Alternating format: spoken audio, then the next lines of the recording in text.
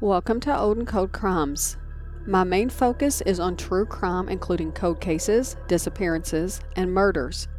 The purpose of this podcast is not just to talk about the crimes, but to keep them alive and, with your help, solve some along the way. You can follow me on social media in the links in the description, and if you have case suggestions, you can email them to oldandcodecrimes@gmail.com. Maybell Dawson was born on June 29, 1929 in Lexington, Kentucky, and graduated from Paul Laurence Dunbar High School. She relocated from Lexington to Jefferson Township, Ohio, about 10 miles southwest of Dayton, with her 2 young daughters. She attended school to become a key punch operator, but finding work in that field was difficult.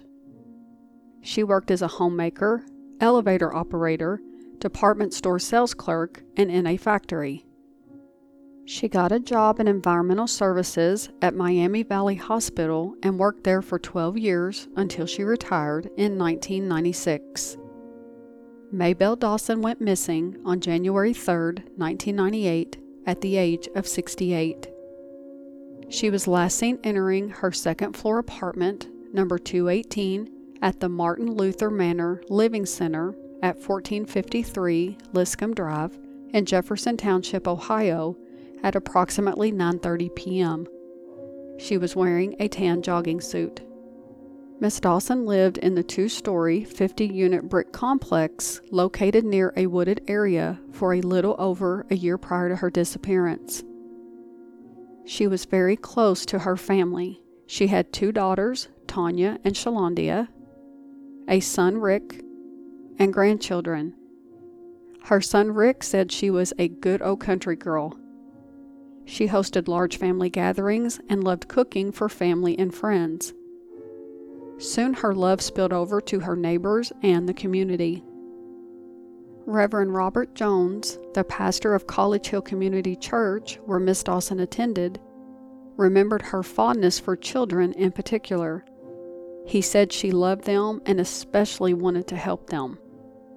According to the pastor, the children attended church because of her. They loved her as much as she loved them. She made them feel comfortable and safe. They lovingly called her the hand-washing lady because it was the one thing she constantly taught them. She volunteered for 2 years at the Dayton Urban Ministry Center, a nonprofit organization that offered summer camp and after-school programs for children. The computer room at the center has a plaque hanging on the wall in dedication to Miss Dawson. It reads, "Her greatest ambition was that every child would be able to read." She was gentle and compassionate.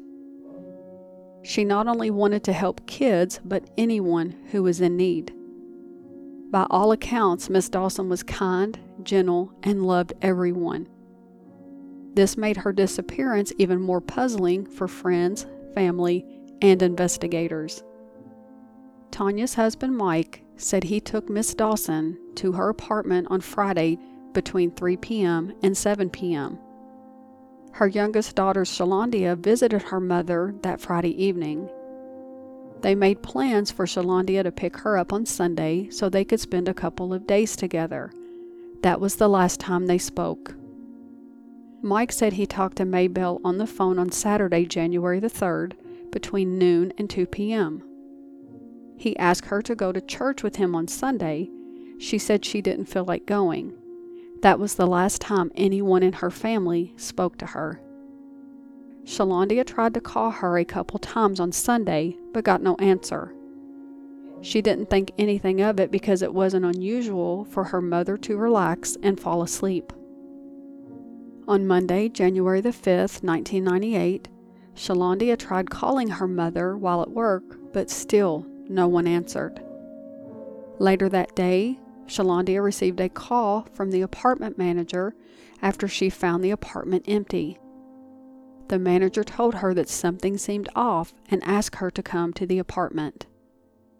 Her family went that same day and nothing seemed out of place. The door was even locked. Her winter coat was draped over a chair. Her purse was on the coffee table with her wallet, money, and credit cards inside. There was also a rent check post-dated for January the 8th, 1998. After repeated attempts to contact their mother with no response and seeing the apartment, Maybell's family reported her missing on January 5th, 1998.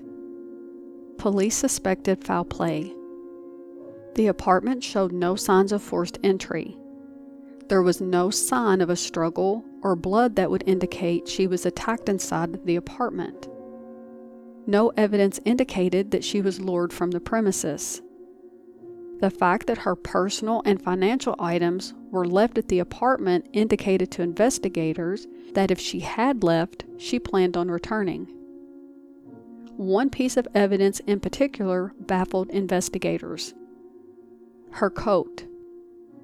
She left her coat on a chair inside the apartment, but it was cold outside.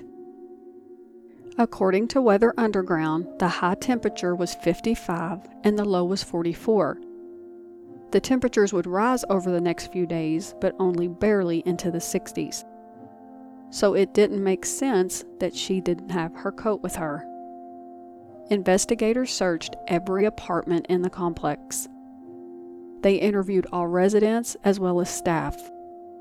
One neighbor said they saw Ms. Dawson returning from her mailbox late Saturday afternoon, but that was the last time she saw Ms. Dawson or heard any noises coming from her apartment. Police searched Possum Creek, Arthur Fisher Park, Infirmary Road, and Route 4. They sent out helicopters and dogs.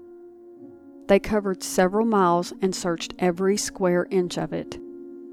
Investigators obtained her phone, bank, and utility records. None of her accounts, funds, or bank account was accessed after she vanished.